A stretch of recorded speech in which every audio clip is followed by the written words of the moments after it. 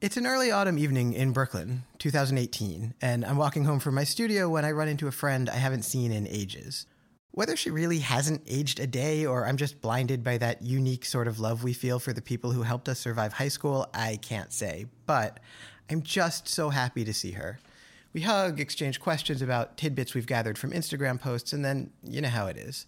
She's late for something, and I've got to drop by the co-op before it closes to pick up some whatever chard is. But let's grab a drink and catch up, she says. For real, though, it's been way too long. When we're kids, we don't need an excuse to spend time together. We just call each other up and say, hey, do you want to come over? And of course we want to come over. We're friends. We like each other. People are made to be together. But at some point during the aging process, asking someone to be near you just because you enjoy their company becomes unthinkable. It simply isn't done. When was the last time you called someone up and said, hey, do you want to hang out? By the time we reach adulthood, we've learned to mask our obvious affection for one another in the flimsiest of excuses. You want to come over and watch the game, or the Game of Thrones, or some mind-meltingly gross reality show, or else we spend all day in the kitchen concocting some elaborate meal because friends are coming over for dinner, but we're running behind schedule and scrambling to get all the dishes out, and we're barely going to talk to those friends. And in New York, where I used to live and where my buddy Alba... Hi, Alba. Hi. Hi from New York. Where you still live. Fact. No one really has enough room to entertain anyway, and bars serve as the city's communal living rooms. People will literally spend $68 on $12 of alcohol just to avoid admitting how much they like each other. It's madness, of course, but whatever works. People are made to be together. Except, at the moment of this particular serendipitous sidewalk encounter, the love of my life happens to be 1 month sober. Believe me when I tell you that every day since has been better than every day before, and if you or someone you love is struggling with addiction, I sincerely hope that recovery, with all its attendant relief and possibility, is in your very near future. But I'm not going to sugarcoat it. Sobriety comes with challenges. For example, yes, we miss you. We want to get together, but we don't want to do the thing adults do to facilitate togetherness. We can't go grab a drink with you. How do you feel about squeezing into our 400 square foot studio apartment? Can we interest you in a La Croix? One of the reasons programs like AA work, not for everyone, of course, but for a lot of people, is that they don't simply ask you to abstain from something pleasurable and suffer in its absence. They replace alcohol or whatever your thing is with community, with support, care, friendship, with all the things that all of us muddling through this alienating and isolated modern life are jonesing for. For those of us adjacent to addiction, it's a little trickier. We don't get that community of instant friends, and we need to find a way to support the people we love without isolating ourselves from the rest of our social circles. So, it was around this time that I became obsessed with board games. We were already casual gamers, but I started learning about and buying games with a convert's zeal because I recognized in them an alternate way to organize a social life, a non-alcoholic excuse to bring people around. I became convinced that for each of my friends, there was a game that would make them want to keep spending time with me even if I didn't go out drinking anymore. I just needed to find the right ones. Of course, I ended up with way too many games. I was massively overcompensating. But, it kind of worked. We started hosting long, laughter-filled game nights where no one seemed to really mind that they weren't holding a drink. You know the show's subtitle, Dispatches from the Gaming Life? That's what I'm talking about. That's the life we were building, slowly but steadily. We were getting there. It was nice. It's early spring, 2023, and I am scrambling for any excuse I can find to miss my flight to Las Vegas. The pandemic has come and not really gone. Everyone I know and love has gotten supremely weird. And I'm facing mounting evidence that I too may not be the normie I once was.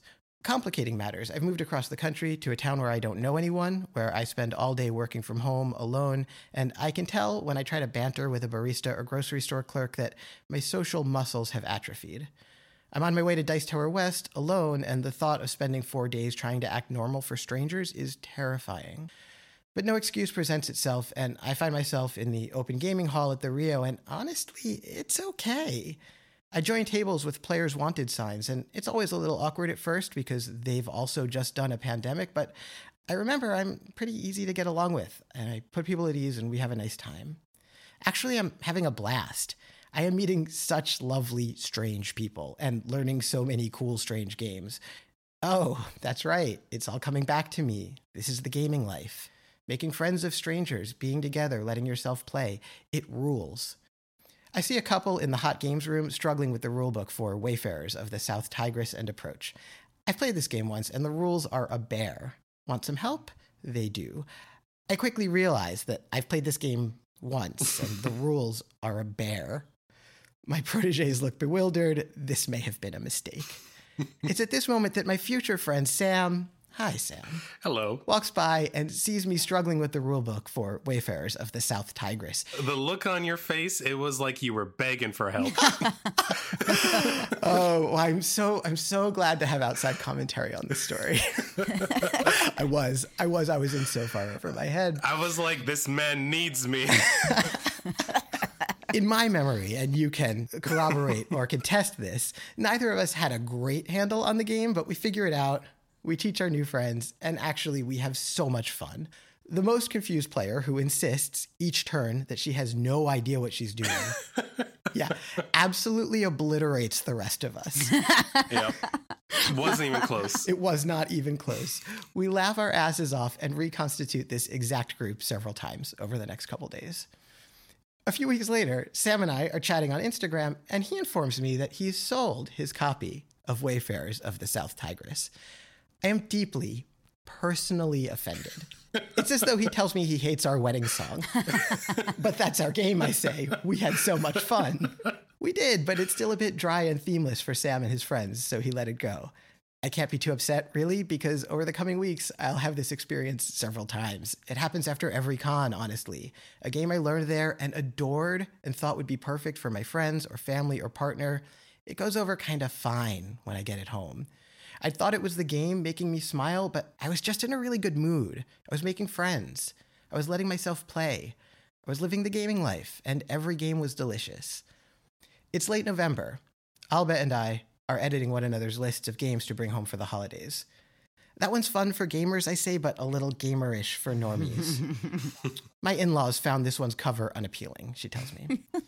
This is a tricky business, like picking out the music for a road trip.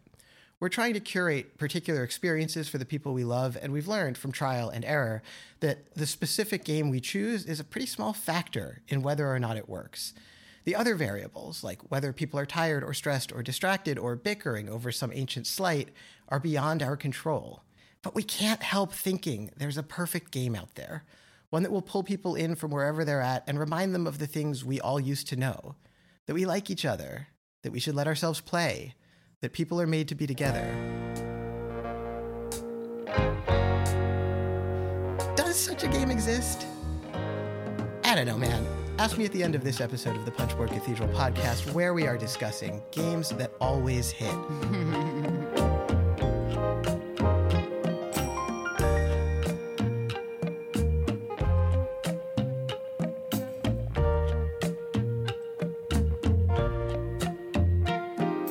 Joining me as ever for this international invitational is my Ameritrash amiga, Alba. Hi. How's it going, bud? Unexpected intro. And calling in from Vancouver, Canada, a.k.a. the 51st state after the U.S. runs out of water, is our good friend and first ever guest, Sam. Oh, God. Welcome, my friend. Thank you for joining us. First of all, glad to be here. Super excited for this podcast. Second of all, you take Quebec first because nobody wants them. Wow. I don't want to get involved in this internecine fighting. You decide what order. You opened the door. This is your fault. They're the Just only saying. province that wants to leave Canada, so you might as well just take them. Yeah, I don't think they want to come to America, though. That's not my impression. Montreal, you will be a jewel in our crown. Welcome. Come on over. I'm happy to be a spoonful of maple syrup in this podcast. We are happy to have you sweetening the mix. I feel like you two may not know that you have something in common, which is that you are both people who were not really given a choice about whether or not you wanted to be friends with me. Wow. I feel like I approached both of you and was like, hi, I'm Kenan, I'm your new friend. And you were like, yeah? And I was like, yeah. And Sam, you were like, I feel like you're a stranger at a con. And Alba, you were like, I feel like you're a stranger on the internet. And I was like, I know, it might seem that way, but actually we're tight. We're really close. I feel We're like buds that's now. not how it happens in my head, but maybe it did. I mean, maybe we both good. thought we were the person ingratiating when, ourselves to the other person. Well, for me, He said, I'm a bit of an acquired taste. And I said, no, you're fine. And after that, I couldn't get rid of him. Well, did I really say that to you? That's so funny. What an awkward thing to say. This is what I'm talking about. I was so weird. I was really bad at socializing. Also, you saying you're fine to me, like that's a challenge. That's like, oh boy, I got to win this person over. Oh, God. And then, you know, some months later, I'm like, Sam, you accept Alva's friend request? We're all friends now. That's pretty much actually what happened. The circle be unbroken. Love it. Okay, Sam, you have a strong board game collection. You have strong board game opinions, but you also have a private account. Folks may not know you as well as we do. So to help the listeners get to know you better, Alva has devised an icebreaker for us. Oh. Icebreaker, torture, game, we'll see. So it's called Bling, Bin, or Borrow. And basically what it means is I'm going to present you with 3 games, and you can't keep them all. So you have to like get rid of one forever.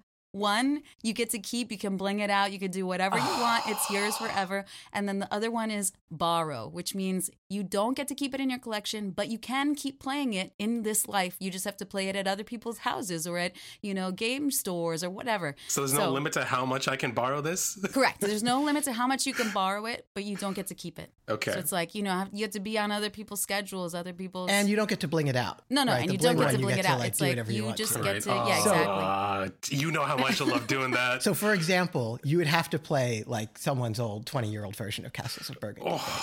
You couldn't have acrylic tiles. There's no point even playing at that point. Just give me a different game. It's like he knows how to push our buttons. He does. He knows. So, Bling, Bin, or Borrow. Okay, here's your 3 games. Okay. Lorcana, Kemet, yeah. Kemet, or Tidal Blades. Tidal Blades, Kemet, Lorcana. Which one do you bling? Which one do you bin? Which one do you borrow? Dear listener, I wish you could see the look on Sam's face as each of these was named. For context, Kemet is my favorite game of all time. Ooh. Lorcana is my most played game this year, and it's not even close. It's been out for 3 months. It's my most played game this year. Oh my God. And Tidal Blades has my favorite art of any board game. So this is a very difficult choice. See, did I know or did I know? Okay. I can't, but then I would never win. Oh no. Okay, I have to keep Lorcana because if I don't keep it, I would never win a game ever again. Oh, because you'd have to use someone else's pre-made deck? Yeah, and I would just get crushed. Oh. And I can't have that. See, I didn't know how it worked. So I would have to keep Lorcana. The deck building you do before a game of Lorcana, like Magic the Gathering, that's key to winning? The deck construction is huge. Okay. Yeah. And I play in a league, and every week my deck changes and evolves, and so do the people I play against. So it's a big part of the fun. Wow. So I have to keep Lorcana. Okay. And to bin, it hurts to say it. But I would have to bin Tidal Blades. Oh. Wow. Because even though I love the game, Kemet, I love so much more. I understand. That was so... It's like you made me choose between my children. Listen, I wanted to make it hard. I wanted it to be a challenge. But we've just learned so much about you. And are we talking about Kemet, Blood and Sand? Yeah, Blood and Sand. Did you bling it out? I guess so. I mean, I went all in the Kickstarter, which is, I guess, the equivalent. Definitely the equivalent. Oh, you're borrowing my crappy, incomplete version of Kemet. Yes, that's Oh, it. it hurts so bad. I bring my stretch goal-less version of Kemet to Dice Tower West this year, and you play it with me, and you're like, "This is fine. This is great. I still love. I would still have a great time, but I would be dying on the inside. Well, good. I'm so glad we brought you to that place, and now you're in an excellent spot to begin the podcast. That was great. We have so much to discuss today, but we have to start with some loose threads. First of all, we just released the show to the world a couple days ago, and we are totally overwhelmed by the response. Thank you so much to everyone who shared and posted about it, everyone who's messaged us. We adore you guys. We are so happy folks are enjoying it. We noticed some ratings are starting to pop up on the various pod apps, and that really helps new people find us. So thank you to those enterprising individuals. And if you have a minute to rate and review us wherever you pod, we'd really appreciate it. Secondly, our friend PJ has written in to clarify that he thinks Stool Pigeon is an excellent game, despite being forced to play it 24 times in a row. And if you want to learn more, he's got an interview with the designer over on his excellent podcast, which is called Meeple to Meeple. Awesome. Lastly, Alva, it has been a while since we recorded episode 3. Yes. Have you had a chance to play Dune Imperium? Oh, yeah, I want to know this too. Yes. Oh, yes. I forgot we haven't talked about that on the podcast yet. I've played it twice. Ooh, so yeah. So let me give you the deets. So I played it twice. I played solo first. As you do. And then I played a 2-player game with my husband. So in terms of the solo game, I did like it. I didn't really like it. I did use the app that allows you to kind of speed up the process of handling the automa portion of the game. And it's definitely very helpful because there's just like kind of a lot to, I don't know, administrate. It's like, it doesn't seem like that much, but when you're kind of flipping these different cards to decide like what's going to happen next, it's super easy, at least in my experience, to kind of forget, did I flip the one on the left or did I flip the one on the right? Like, where am I in the turn order? That was really tricky for me. But I did like the gameplay. I was hesitant about whether I would play it solo more in the future because I did think like the puzzle was good. But then I was also like, oh, I don't know. Like, even with the app, there were many times during my playthrough where I was like, oh, crap, I definitely messed up that last turn. I shouldn't have gone there because actually it was like this Automa's turn because you actually have to manage 2 of them in addition to your own playthrough. Yeah.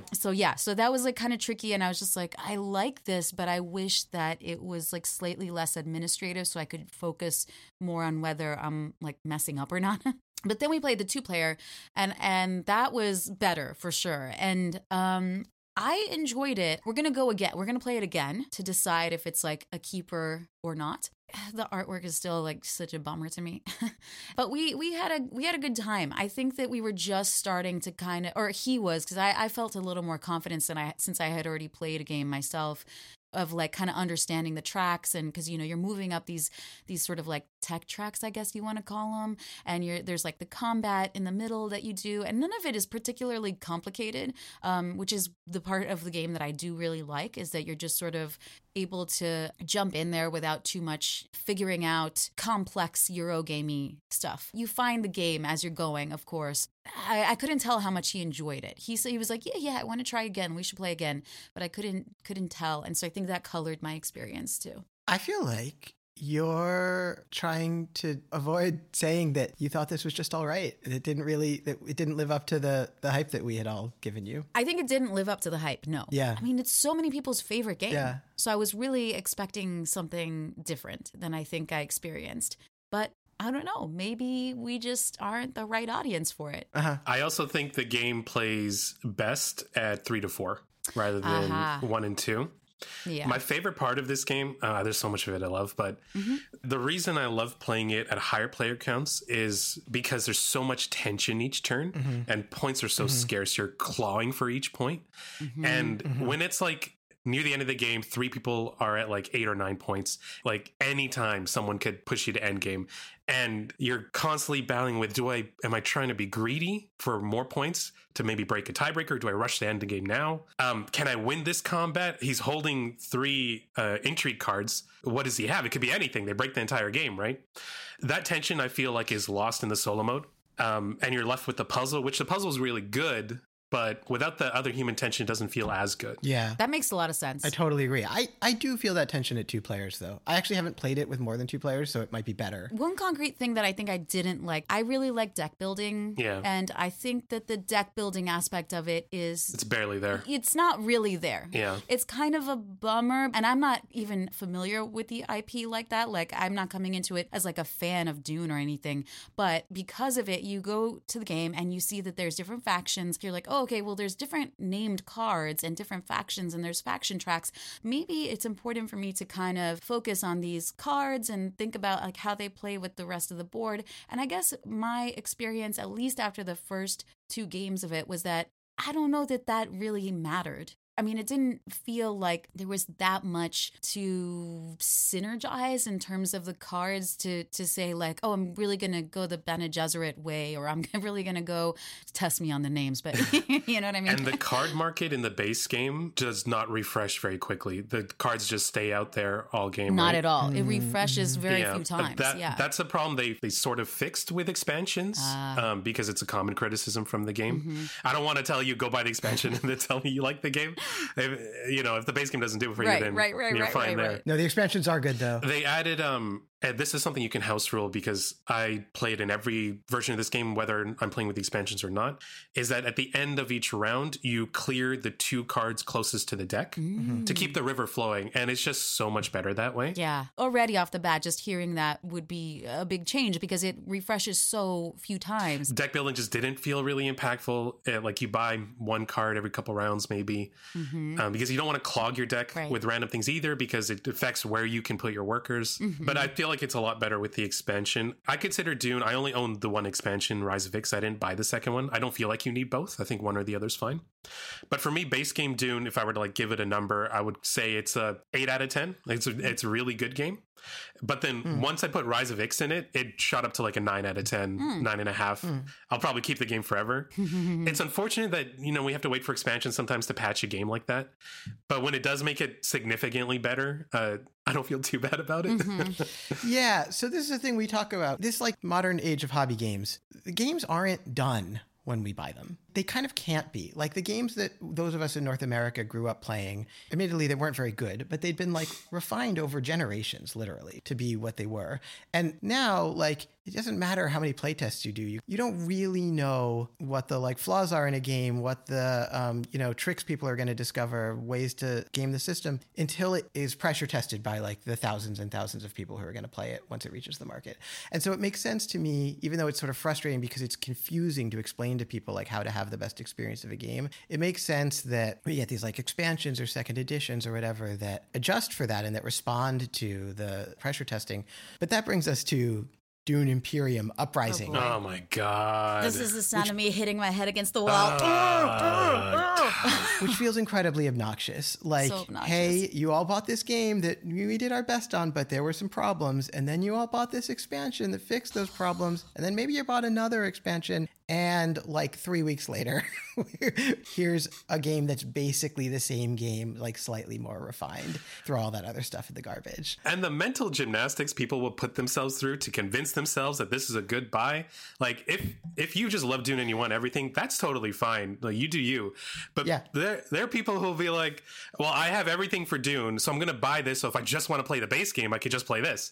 You own just the base game. Just take it out of the box. You don't have to buy a separate game for that. Right. You can admit you just want everything. That's okay. Right. Yeah, absolutely. Well, and you know what my biggest beef with this too is, I mean, everything you said already, I agree with 100%. But then also, they didn't even change the board. I was so mad they didn't even change the board. I can't believe it. How do you keep it that ugly? It's still so ugly. Like, why? It is remarkable. It's like scratching my eyes out. Anyway, I think that this really illustrates the problem. Like you're talking about, it's like lots of people's favorite game. And it's a game that lots of people wrote in to tell us always hits. And it didn't hit for you. Like, it doesn't sound like you hated it, but you got to know your audience. It didn't. It wasn't like this is amazing. It was good. I mean, I didn't think it wasn't a negative experience. So, if not even Dune Imperium, which like the people who love it insist is the best game ever, if not even that is a like universal game, are there any? Let's discuss. Sam, we're going to start with you. What's a game that, in your experience, always hits? I have quite a few of these, actually, because I play games with a lot of different kinds of groups. I teach games a lot. I go to community game days where I'll teach games to gamers and families and just people who are interested in games, things like that. Oh, that's awesome. And yeah, it's a good time. And one game that always hits no matter who I play it with or how many people I play it with is Just One. It is probably my favorite party game. The variety is huge because you get so many cards with it, and the gameplay is ridiculously easy. You have a one word that you have to guess that you don't know. Everybody else writes a clue in secret. Then they compare their clues. If any are the same, they get erased. Then the clue guesser gets to look at what's left, and they have just one guess to figure it out. What's fun about this game is when you're trying to work things out verbally. One time I had everybody pretty much got their clues erased. The only two I had left were novel and head. Those were the two clues. I was like, I don't know any writers, so these are terrible clues. I don't read much. But a head, a book, a novel is a book. A head is kind of like, your face is on your... is it Facebook? And I got it right. Wow. What? I cannot believe you got that. Just working your way through it verbally, just verbalizing your thoughts, that stream of consciousness, and looking at people's faces, because when you start to get warmer, like their eyes will twitch a little bit, you know, they'll try to fight off a smile. So you're like, okay, I'll snake my way this way, I think. It's so much fun. Oh, wow. And I always go first as the clue giver, so I show them what the vibe is, what I'm trying to do. Mm-hmm. You just get weird and hilarious clues. Like my dad will just put really out there stuff. Like he put Midnight Sun as a clue for, it was some kind of American city like New York or something like that. And no one understood why. And it's because someone had once told him. Oh, because it's the city that never sleeps? Yeah, basically. Wow, Kenan, you're on his wavelength. Someone had told him that it's a city that never sleeps. So it's like it has a permanent night, which made my dad think of Sweden and the Midnight Sun. It was like a weird leap of logic. No one got it. Not a single person understood. I love it. But like that kind of hilarity you get from this game, and it's so easy. Anyone from any age can play it. The box says 1 to 7 players, but I figured out a great life hack to make the players infinite. You just download a whiteboard app on your phone, and then everybody can play. Yeah. Okay. Yeah. Cool. Yeah. It's so good. Sam, I am really glad that I picked alternates in case you chose mine, because you did. Wow. It's incredible. I think one thing that makes it so easy to bring out is that you don't have to be around a table. Everyone can just be sitting wherever they are. So you don't have to be like, everybody gather around, we're doing an activity, which sometimes is like super awkward. Mm-hmm. Yeah. And you also only need them to listen to one rule. Like you don't need them to pay attention. You don't actually even need them to listen to a rule. You can just give them the stuff and start playing and people will figure it out. And like you're saying about the whiteboard app, like you don't actually need to buy this game. I mean, buy it. It's good. It's a nice little package. But like you can just play it with scraps of paper or with whiteboard apps or anything. It is so simple and so clever, and it's very snackable. Yeah. I've started this game with people where they're sort of like, oh God, what are we doing now? Like this seems annoying. And then you do one round and everyone's like, let's do this again. Yeah. Let's do this again. Like, it's so quick and it's so fun. And that tension of trying to figure out whether your clue is too obvious or not, like so obvious that someone else is going to have put it so it will get eliminated, or not obvious enough that it will be a useful clue. Like, so sometimes you have the situation you were talking about where all you're left with are your dad's clues that no one else would ever think of because they're like, they don't totally apply.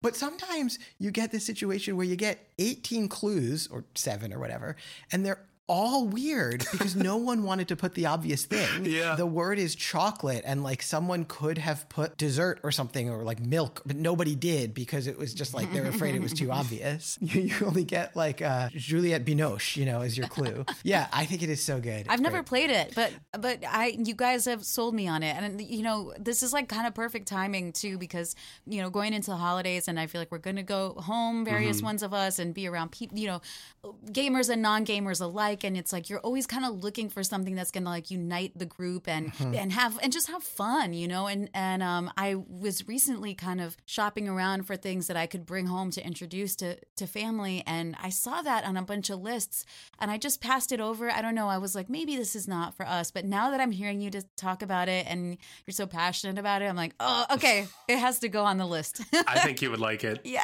it's so much fun. It looks entirely unremarkable. It really does. Yeah, it does. It does. It's just so good. The other thing about it that I think is great for anyone, there's some people in my family who whenever we're like, let's play games, are like, okay, I'm going to go do something else because like games stress them out. Yeah. And we have that too. Because it's cooperative and because technically there is a way for the group to win, but I have never, do you ever do that, Sam? We keep score, but do you like count how many you get right? Yeah, but that's because we like to try to beat our own score. Oh, okay. Yeah. Cool. I've never done it. And no one cares. No one's like, are we winning or losing? You can take all of the like stress out of it. Right. You can also pair people up into teams. I had a relative who wasn't comfortable with their English, but they still wanted to play. So I paired them up with one of my siblings. They're bilingual. They could speak the same language, and they would just translate it into English and write the clue for them. That's amazing. Same thing with young kids. You could pair them up with their parents. I've done that too. It's super accessible. That's awesome. Yeah. I love that. Alva, what have you got for us? So I have to say that I feel like this category is so not my category. And I'll tell you why. Okay. I don't feel like there are a lot of games that I've been successful in introducing them to multiple groups or like that I could just say like it always works. And there's a couple of reasons for that. One is that I don't get to play a lot of games with not me. I mean, I get to play some with my husband. That's like the person my player two, as people say. But like, I don't often, outside of the holidays and every once in a while when I can convince certain friends to like, come over and play a game, I just don't get that opportunity. The one game that definitely comes to mind is Carcassonne. Mm-hmm. I feel like I've introduced that to family before and everyone enjoyed it. The reason that I feel kind of like mild about bringing it up is that it's a very enjoyable, fun, relaxing game, but it doesn't produce the kind of, when I think of this topic and I think of like what you guys just talked about with just one, it's like, that's what I'm picturing in my mind. And I just don't feel like there's a ton of stuff in my collection yet that has gone there, that has been like, this is a staple now. We're always going to play this. Like our family at the holidays is always going to do this. So like Carcassonne was nice and everyone that I've introduced it to enjoys it. And it's actually one of my husband and I's most played games because you don't have to remember anything. You can just jump right into Carcassonne. Mm-hmm. The puzzle is the same and yet it changes every time. It's like, there's so many permutations. It's not like you're like, oh, I've played Carcassonne to the end, I'll never have a unique play of it. But it's not the kind of thing where everyone goes home and is just like, that was so good, right? Mm-hmm. That was so good. Like, no, you just are like, that was cute. I like that. That was really enjoyable. It was like relaxing. We had a nice time. But it wasn't like, oh, it slaps. You know what I'm saying? Yeah, totally. Yeah. Tell me what you think. Tell me what you think. I think Carcassonne's a great choice. I think you're right. It's not like everyone's laughing and shouting and high-fiving like maybe is going to happen in Just One. But Just One is also, in my opinion, not a gateway game. It's not a game that people play and then they're like, show me more strategy games, because it's not a strategy game. Right. That is a good point. True. Carcassonne is a game. I just did this recently with some friends of ours who had never played any hobby games. And we showed them Carcassonne. I can't quite put it in the always hits category because half of the couple was like sort of stressed out by it. The other half was like texting us for days afterwards being like, I want a rematch. I'm going to get you next time. It's also because like there's so many ways to ramp up or tone down the complexity of Carcassonne, even within the base box and then with all the expansions. Totally. It's interactive. It's not like you're talking about, you're talking at the table. It's not like a head down, like parallel play, multiplayer solitaire game, but it's not a laugh out loud, shout and cheer game either. No. It's like introducing people to the joys of like doing a puzzle together, like a little competitive. Totally. And that's its own kind of fun. And like Carcassonne is like this incredible way into it. I think there's a reason it's been around for like 24 years and people still play it so much. It's still getting expansions. Yeah. I mean, you know what? That's so true. I guess when I first thought of this topic, I really was imagining much more of the Just One atmosphere. But yes, the reason I thought of it is actually for all the reasons you just described. It's like, that's why it is so good. And it is a perennial favorite for us, is that it doesn't get old, even though it's so simple and you can change. So like you said, there's so many expansions you can mix in or not.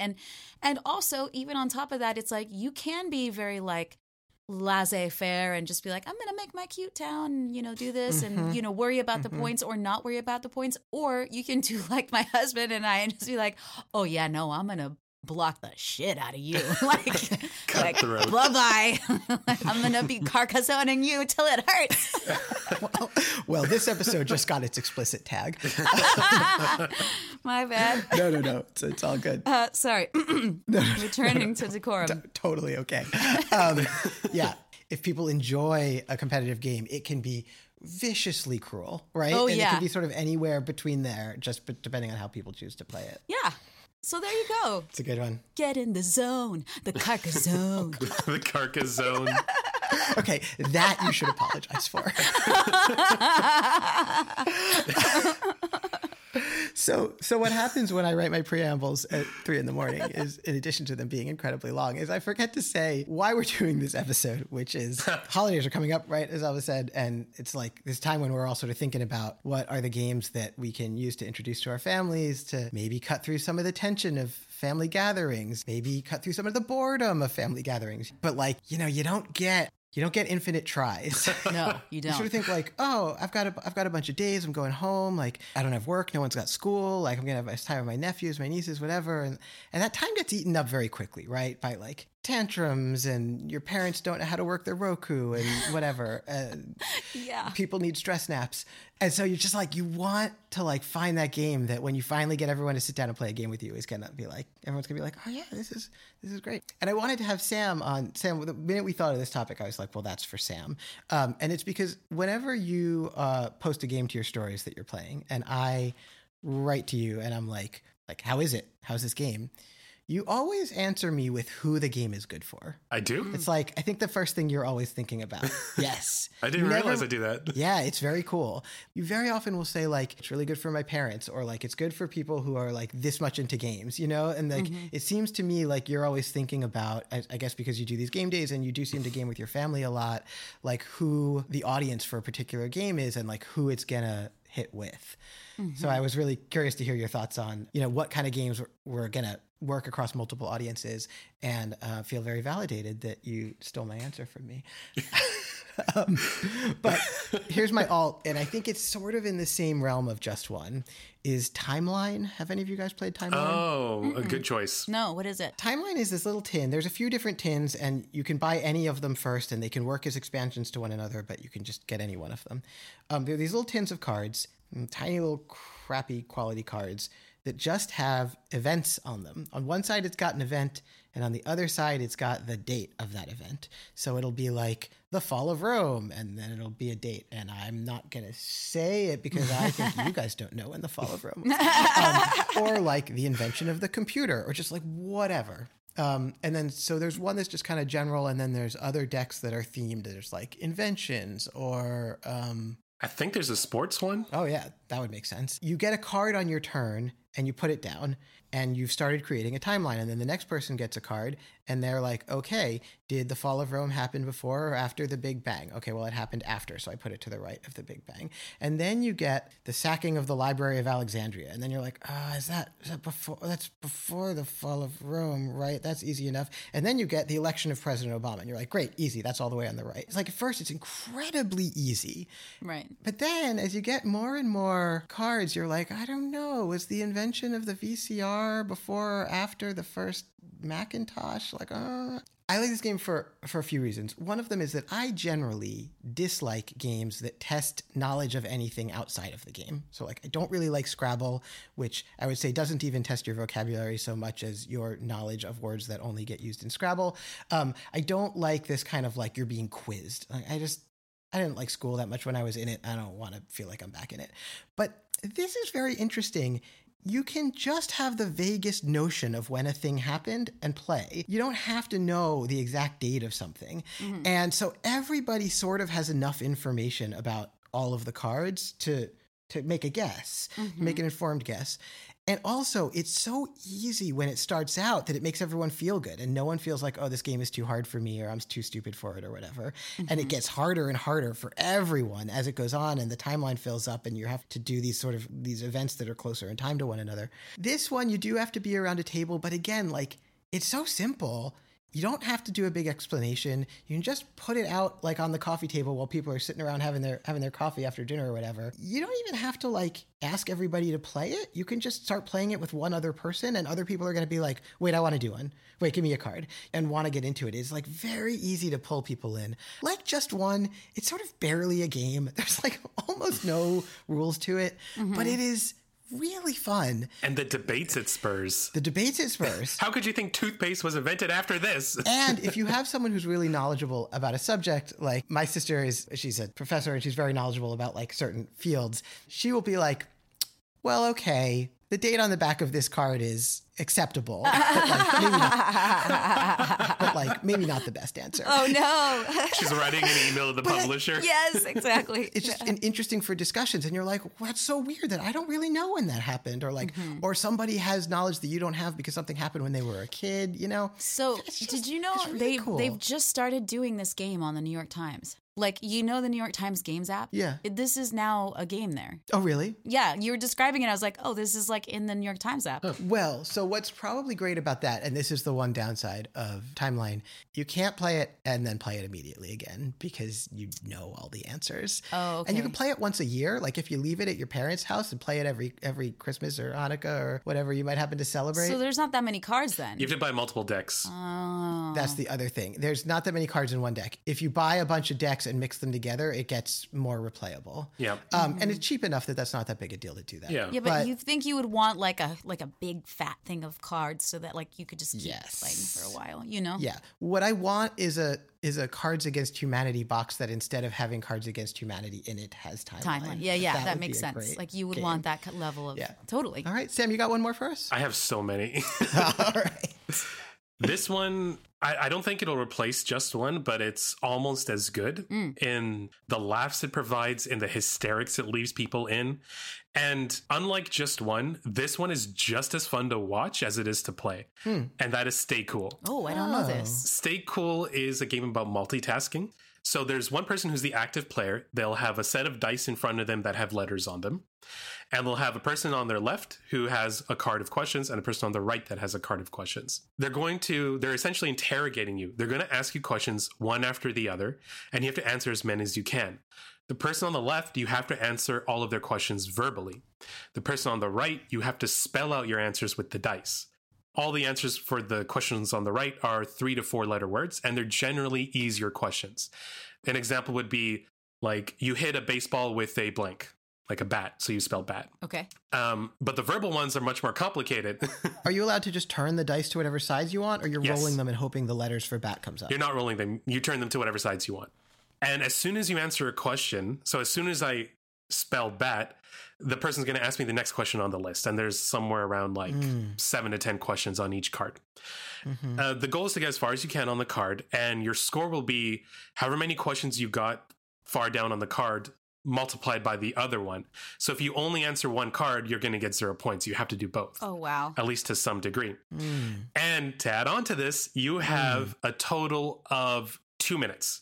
There's a sand timer, and every 30 seconds it gets flipped over. The questions you get asked are like really simple. Like one of the verbal questions is, what's 5 doubled and then halved? It's 5. Yeah.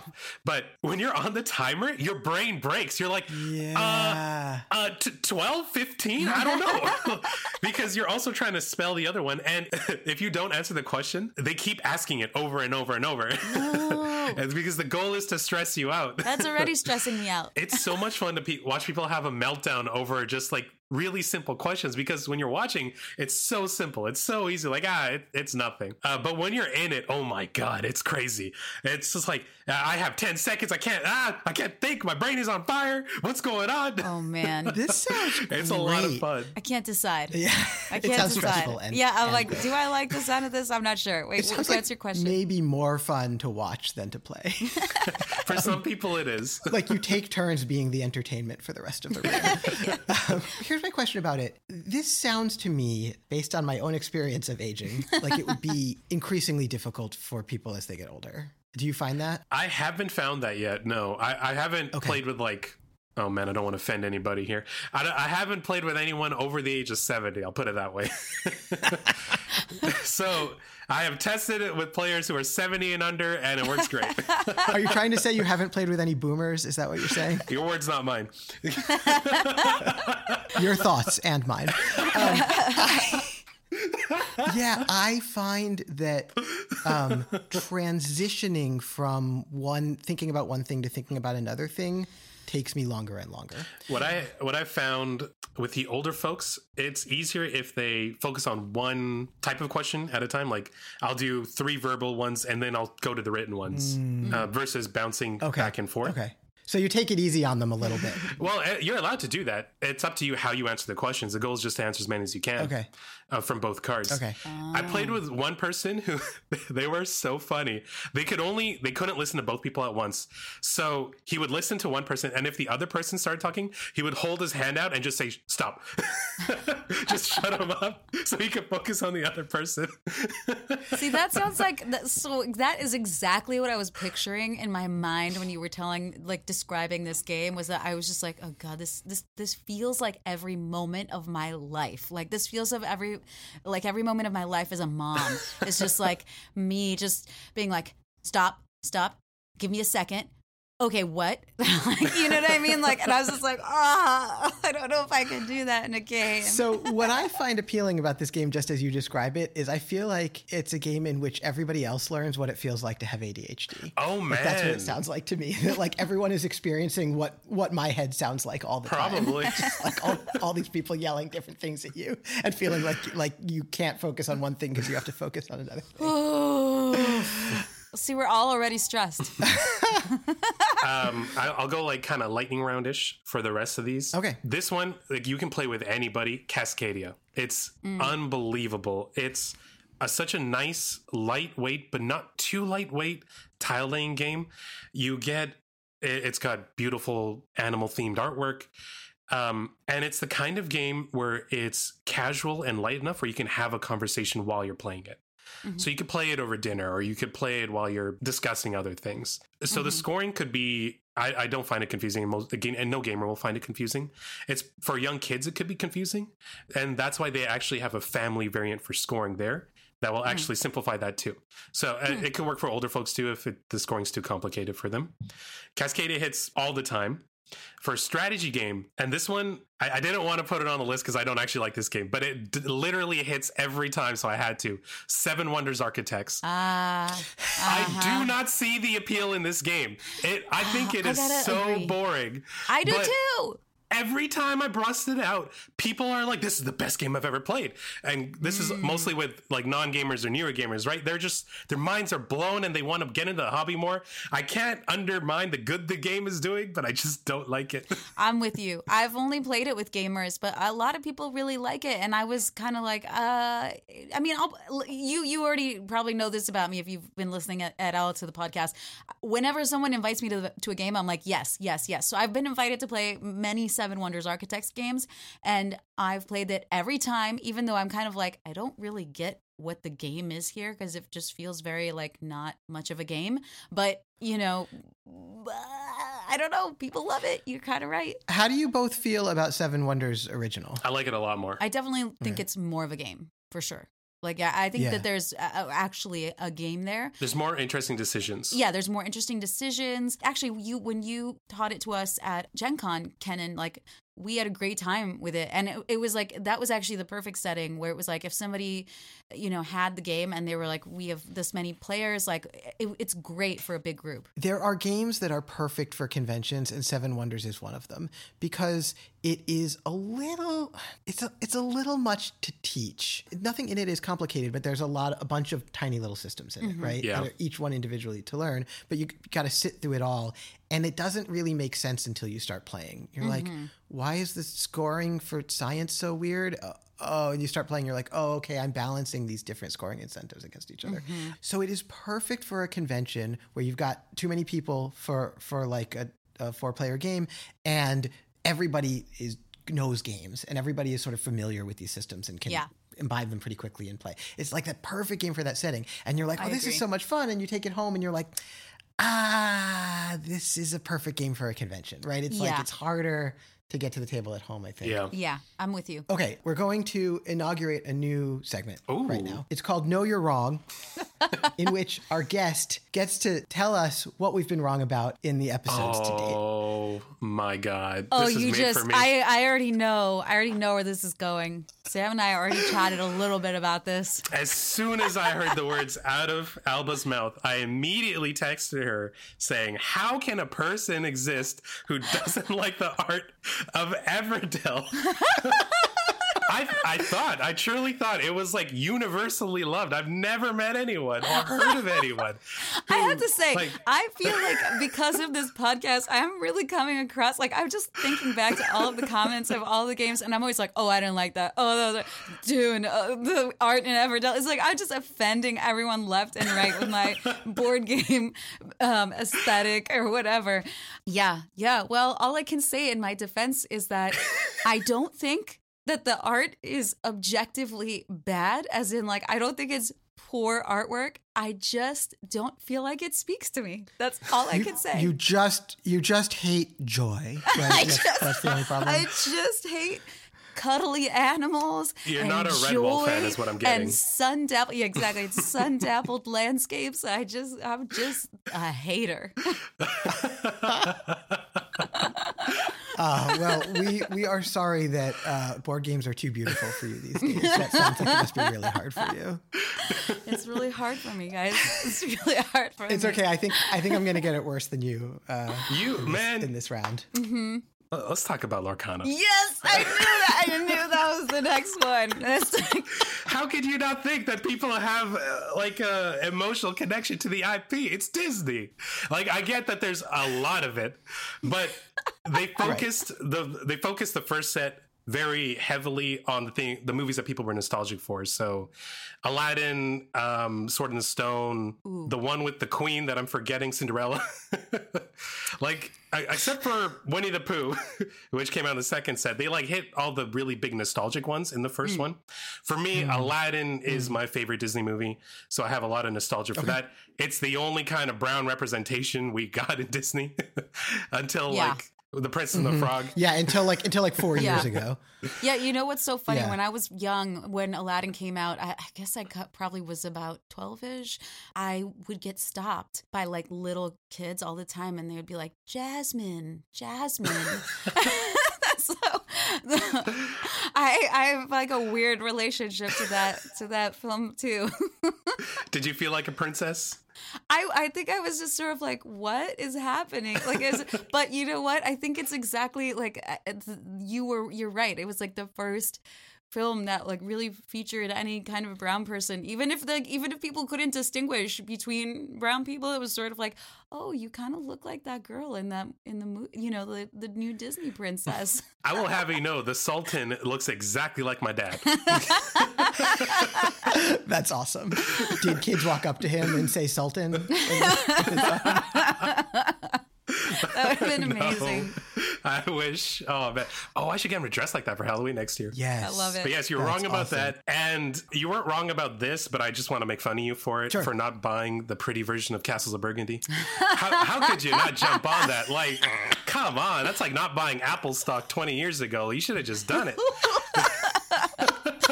Dang. Yeah. I didn't do that either. Same. In fairness, 20 years ago, I didn't even have enough money to buy a board game. There was no buying Apple stock. Oh, man. All right. Yeah. Well, I think we deserved all of that. Definitely we deserved it. Thank you for letting me have this moment. I was burning with rage. I think the audience is definitely standing up and cheering for you on all of those right now. We honestly, like, this show needed an ombudsman. Yeah. Like, Alba theoretically represents the people, but obviously she doesn't. She's such a hater. Not with those artistic tastes. We needed someone to come in and give us a lot of shit for not being interested in Disney Lorcana. So it's a good game, though? You must be. It's your most played game. I should have actually explained that. It is actually a good game. Okay. It takes all the things I like about Magic and the things I liked about Yu-Gi-Oh! And puts them together into a game with an IP that I connect with a lot. Can't take that away from me. You're saying you have a strong emotional connection to whatever. No, to Aladdin and Mulan and to a lesser extent Sebastian. Oh, wow. All right, I can't argue. They do these really cool things where they'll put the characters in kind of like a what if scenario. Like there's King of the Thieves Aladdin. So he's like in the King of the Thieves drip. He's got like this awesome sword. He's leading an army. If you watched Moana, Tamatoa, the big crab, there's a version of him as a preteen. So he's got like little barnacles for stubble and he's like looking in the mirror trying to shave it. Okay. Like the newest Gaston is, what if Gaston went to college and was an engineer and he like tinkers? So he's not a moron. Oh my God. Oh, I don't know. But he's a brute. I absolutely knew that guy in college. Where it was like, I don't care that you're getting good grades in your engineering classes. You're still a dope, you know? All right. I have just got to press the fanfare button on the Alba soundboard here. Ta-da! Best soundboard ever. It is time for the rabble round. Hear ye, gather round for this week's question. What game always hits when you get it to the table? Yes. All right, so here's what we have. Arc Nova, Athenium, Azul from Non-Spelt. Yeah, so from Melanie, I think this is right. I think Azul probably pretty much always hits. I've introduced it to people who aren't even big gamers and they get the puzzle, they like the puzzle. The only thing is that one time I introduced it to a couple who I didn't realize was like in the last weeks of their relationship. They were like, well, you can't introduce games to anyone like that. Well, doesn't matter the game. I didn't know until they were like being so mean to each other while playing Azul and like getting really mad at each other. And I was like, what is happening? I've never gotten this experience from this game before. Like, did I just create, like relationship discord? I didn't.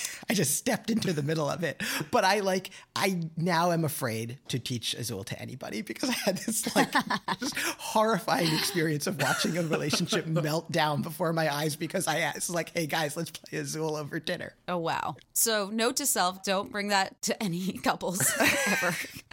Brass Birmingham, Between Two Castles of Mad King Ludwig, Beyond the Sun, Blood on the Clock Tower, Calico. This is Kay Plays Games, whose comment was, Calico! Heart eyes. And I feel like this is empirically not a game that always hits. I know so many people who hate it. But, Kay, I am with you. I am one of these people. I've never played it. I love this game. I think it is so much better than Cascadia. It is like stressful and tense, and you sow the seeds of your own doom in the beginning of the game, and then the walls just close in on you as it goes, and then you're like, gotta try again because I messed up. I think it's great. But it is like not everybody enjoys that kind of stress and self-loathing that it brings out. So, yeah. It's interesting that the reasons you like it are the reasons I hate it. Yes. For the exact same reasons. I can't stand that game. I heard myself. I was like, I'm not really making a great pitch for this game, but I think it's awesome.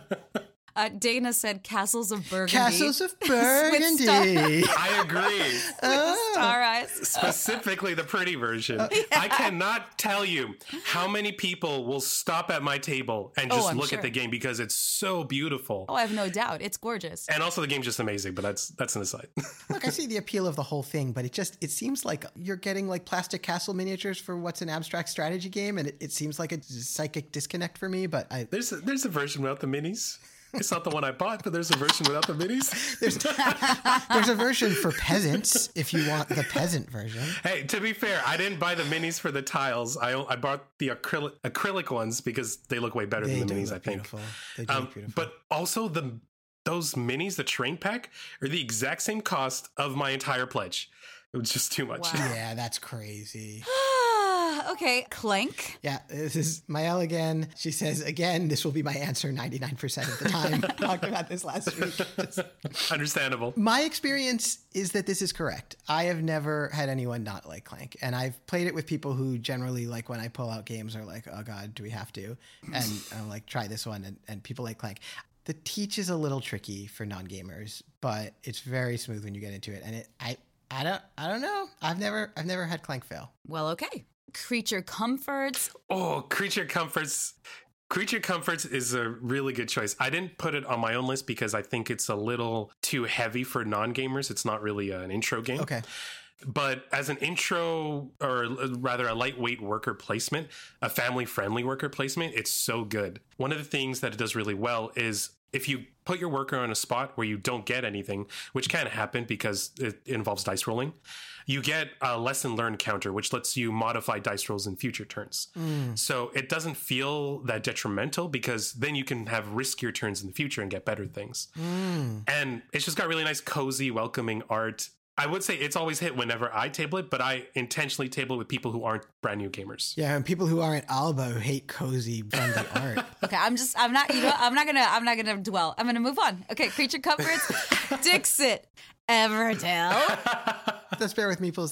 That's our buddy Diogo. I have had very good luck with Everdell. Well, you haven't met me. I understand that the art is unappealing to 1 out of every 6 million people, but it's a kind of like medium worker placement game, right? It is, yeah. But I think because it's so thematic, people can get their head around the rules and get into like a heavier game than they would otherwise play. So I think it's a good way to get people, if they're interested. I'm not saying to like foist heavy games on people who don't want them, but it's like a good way to pull people into sort of a more complex worker placement tableau building kind of jam. My mother has gone on record to say, and I quote, "I hate this game." And that makes me real sad. My buddy! Hey. My buddy! You haven't played it! You guys will get along. Yeah, exactly. Okay, Five Towers, which I feel like we've been hearing a lot about lately. This card game that was also Diogo. For Sale, also a card game. Great Western Trail. Heat, Pedal to the Metal. That one is a good choice. That one is surprisingly accessible. The teach is simple enough because you have a hand of 7 cards. You're always going to have 7. You play cards equal to your gear, so 1 to 4. It's always that exact number, never more, never less. And your car moves the numbers that you play. You just add them up and that's how much your car moves. Any extra rules above that, when I'm teaching the game, I just handle it because it simplifies the whole thing for everybody else. Mm-hmm. So it makes the game shockingly accessible. I have only taught this game to 2 people so far, but I'm hoping that TJ and Meepleverses, who chose this one, TJ said it's been a hit every time, both physically and digitally. I'm hoping they're right. This is the next one I'm going to try because it's actually a pretty crunchy little game. But I think, again, it's so thematic that you can get your head around the rules. Okay. It's a Wonderful World, King of Tokyo, Lords of Las Vegas, No Thanks, Obsession. So I used to think Obsession was an always hit kind of game. And then at Dice Tower West, I saw some people with a teacher wanted sign up who were learning Obsession. They looked miserable, like the way Sam said that I looked trying to figure out Wayfarers of the South Tigris. And I came over and I was like, I got you guys. Don't worry about this. I can show this to you. It's really not that complicated. You're going to love it. This game is so cool. And I was like, all right, so Jane Austen fans. We got any Jane Austen fans? Blank stares. Okay, Downton Abbey. Blank stares. And I was like, oh, costume dramas, period. Nothing. Bridgerton. You know what? I was not aware of the existence of Bridgerton at the time because I'm a boy. But I was like... Gendered much? Sorry. But nothing. There was no no one was familiar with any bodice rippers. No one was, the game went fine. No one was miserable, but no one was having a blast at it like I always do. No one was doing silly accents. No one was narrating the preposterous things they were doing to get the Fairchilds to notice their daughters. And I was like, oh, this game is solid. It is a solid mechanical game that everyone, I think, loves because it reminds them of other things that they love and lets you sort of enact these stories that people have great affection for. Kind of like, I think, Sam, how you feel about Lorcana. And if you don't have any affection for that world, I think the game is just solid. It doesn't mechanically produce delight and fun. It's delightful and fun that people bring to the game. So that's, I think, why this isn't an always hit for me in my experience, but I like it very much. Also, for any boys who like Bridgerton out there, I just want to follow up by saying I am the world's biggest Carly Rae Jepsen fan, so don't take any shit from me. Okay, so Obsession, Quicks, Race for the Galaxy, Rajas of the Ganges. Oh, ooh. Rajas of the Ganges. That's it's such an interesting. Do we have the name of who put that in? Yeah, this was Nicola. Board Games. Nicola, you and I need to be friends. Rajas of the Ganges is a phenomenal game. Worker placement with great combos, lots of fun, nice medium complexity. Yeah, that's right. Nice medium complexity. And it's a game where the theme carries it super well. Huh. I own it I bought it because it has an Indian theme. I was curious. Oh, yeah. Right. For people who can't see me right now, I come from an Indian background. Mm-hmm. And I saw this. I'm like, my parents might actually like this. Maybe this actually uses the theme respectfully. And it does. So that's great to hear, actually. The complexity of this game is too much for my parents. But the theme pulls them through it. They love this game and they can play it anytime, even though it's too complex for them. Because the theme will just pull them through it. I love that. Sam, I am so glad to have a fellow person who cares about theme on the podcast. I don't care about theme. You are actively hostile to theme. No, I'm not.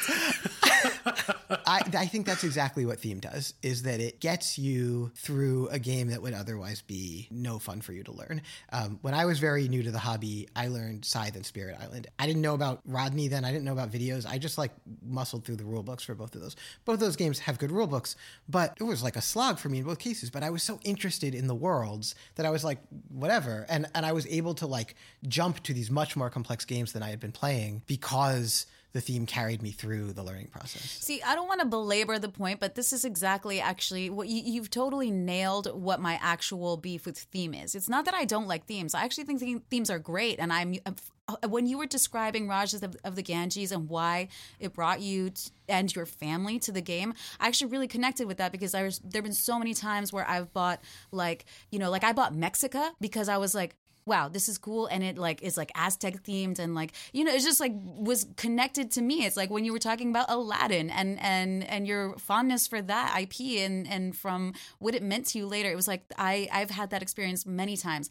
The issue that I have is that I don't find that most games deliver upon a theme. And sometimes it doesn't bother me and it's fine and it's just like addressing or whatever. But when it bothers me is when it's sort of like supposed to either make the learning process better, more enriching or something, and then it is not there. And then it's sort of like, well, then it didn't do anything for me. And it was just a disappointment. And I just sort of feel like, well, then why even have a theme? I don't really care. Just show me like an abstract game. That's fine. Like Amritsar. Yeah, exactly. I'm with you on all of that, actually. I think I am willing to do a certain amount of work to help the theme along. Yeah, me too. Like if it gives me enough to kind of like prompt my imagination,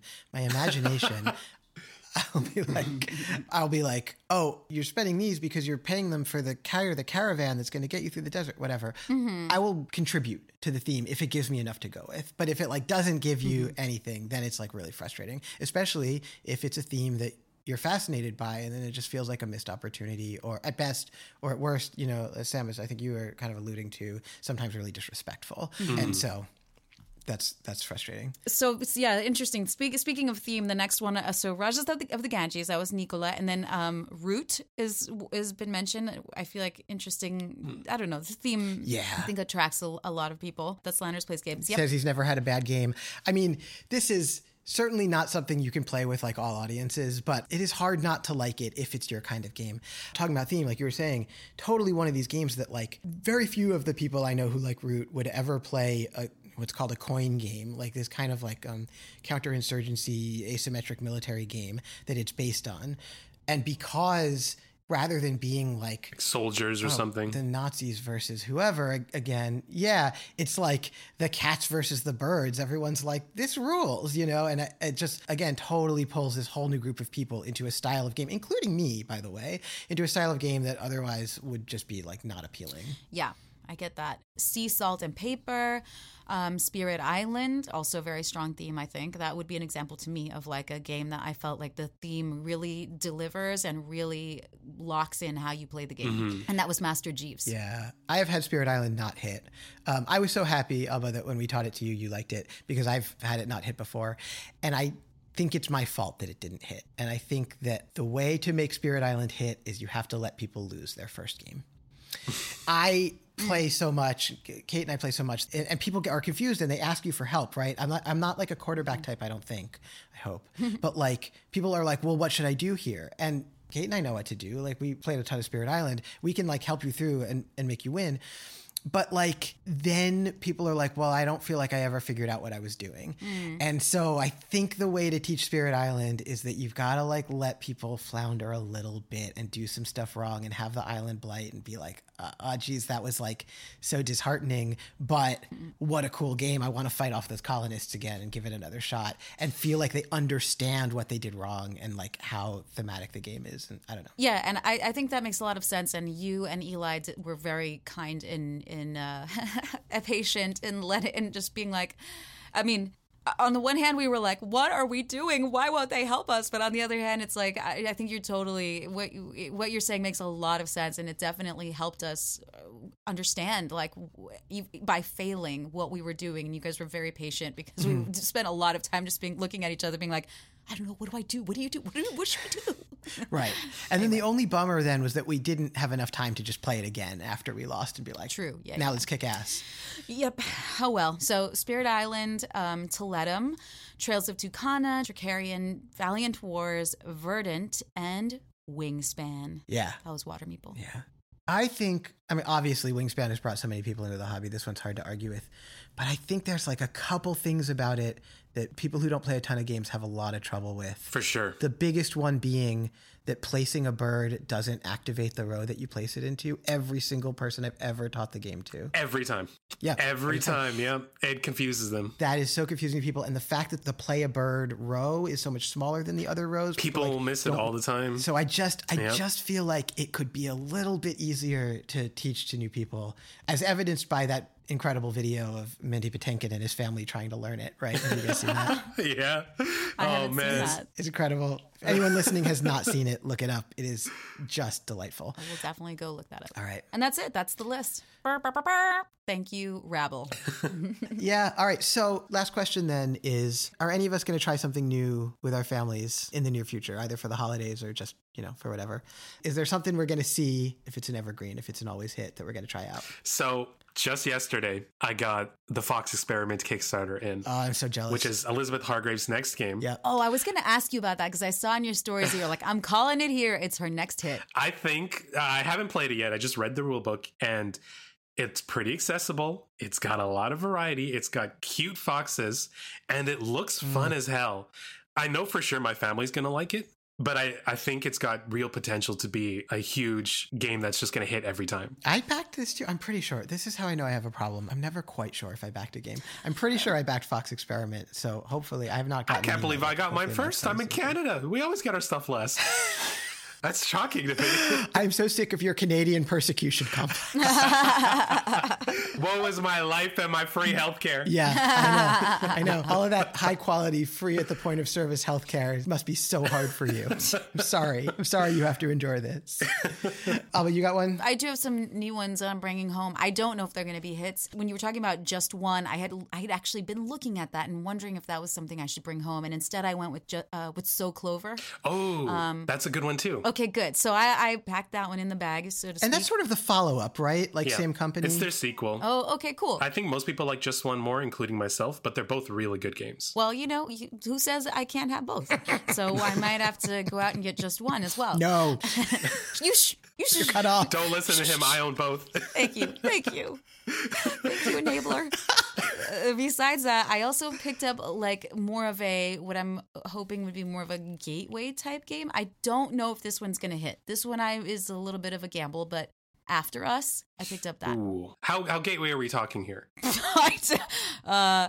the key in the door. Like, have they played board games before? Or would this be like one of their first? Yeah, we played Wingspan. Oh yeah, they're fine then. Okay. Yeah, I'm thinking about two. I'm thinking about Heat, which would not be for everyone. That would be like for my siblings, I think. I'm not going to get my mom to play Heat. Sam, I think you and I have talked about this. The problem with Heat is that the theme is not going to be appealing to them, as it was not particularly appealing to me. Or me. Like when I heard everyone talking about this like Formula One game. Yeah, right? Like, do I have to be interested in this game? But this is the first time I've ever been interested in race cars. It's so fun. The other one, I'm thinking about something I can play with my nephews who are little. I'm thinking about Jamaica. I haven't played it. And the reason I haven't played it and I haven't tried it with him yet is because it just looking at the box, I'm like, is this game going to be a thing I don't want to show to my nephews? Like, is it going to be Bravo? But that's one that I think sounds like a pretty simple, straightforward racing game. And I think that, my little dudes would be pretty excited about firing cannons at each other's ships and stuff. Yeah, it's pretty simple. The combat is dead simple. You roll one die. And it's fun because it's a race, and because you're not always the one rolling the dice, you just like give people crap for like their bad rolls. Like, I don't want to move one space this turn. What am I going to do with this? Like, come on. It's simple and it's quite fun. That's a phenomenon I know from Dungeons and Dragons, when like you need someone in the party to like pull their weight and they roll bad, and everyone's like, why did you roll bad? Like, as though you have any control over it. Exactly. Or like you roll well and people are like, I'm so impressed. And you're like, I didn't do anything. The dice just came up good. Why are you wasting your good rolls on this? All right. Well, we hope that you're all going to have a nice time with your families in the coming weeks, whether you're gaming or not, whether you're celebrating a winter holiday or just celebrating takeout and movies. thank you, Sam, so much for joining us. This was so much fun. Thank you. Thanks for hanging out with us. Thank you so much for bringing me on. I would love to come back, not just to roast you guys, but just to talk. It's fun. We would love to have you come back, both just to hang out and to be roasted. Definitely.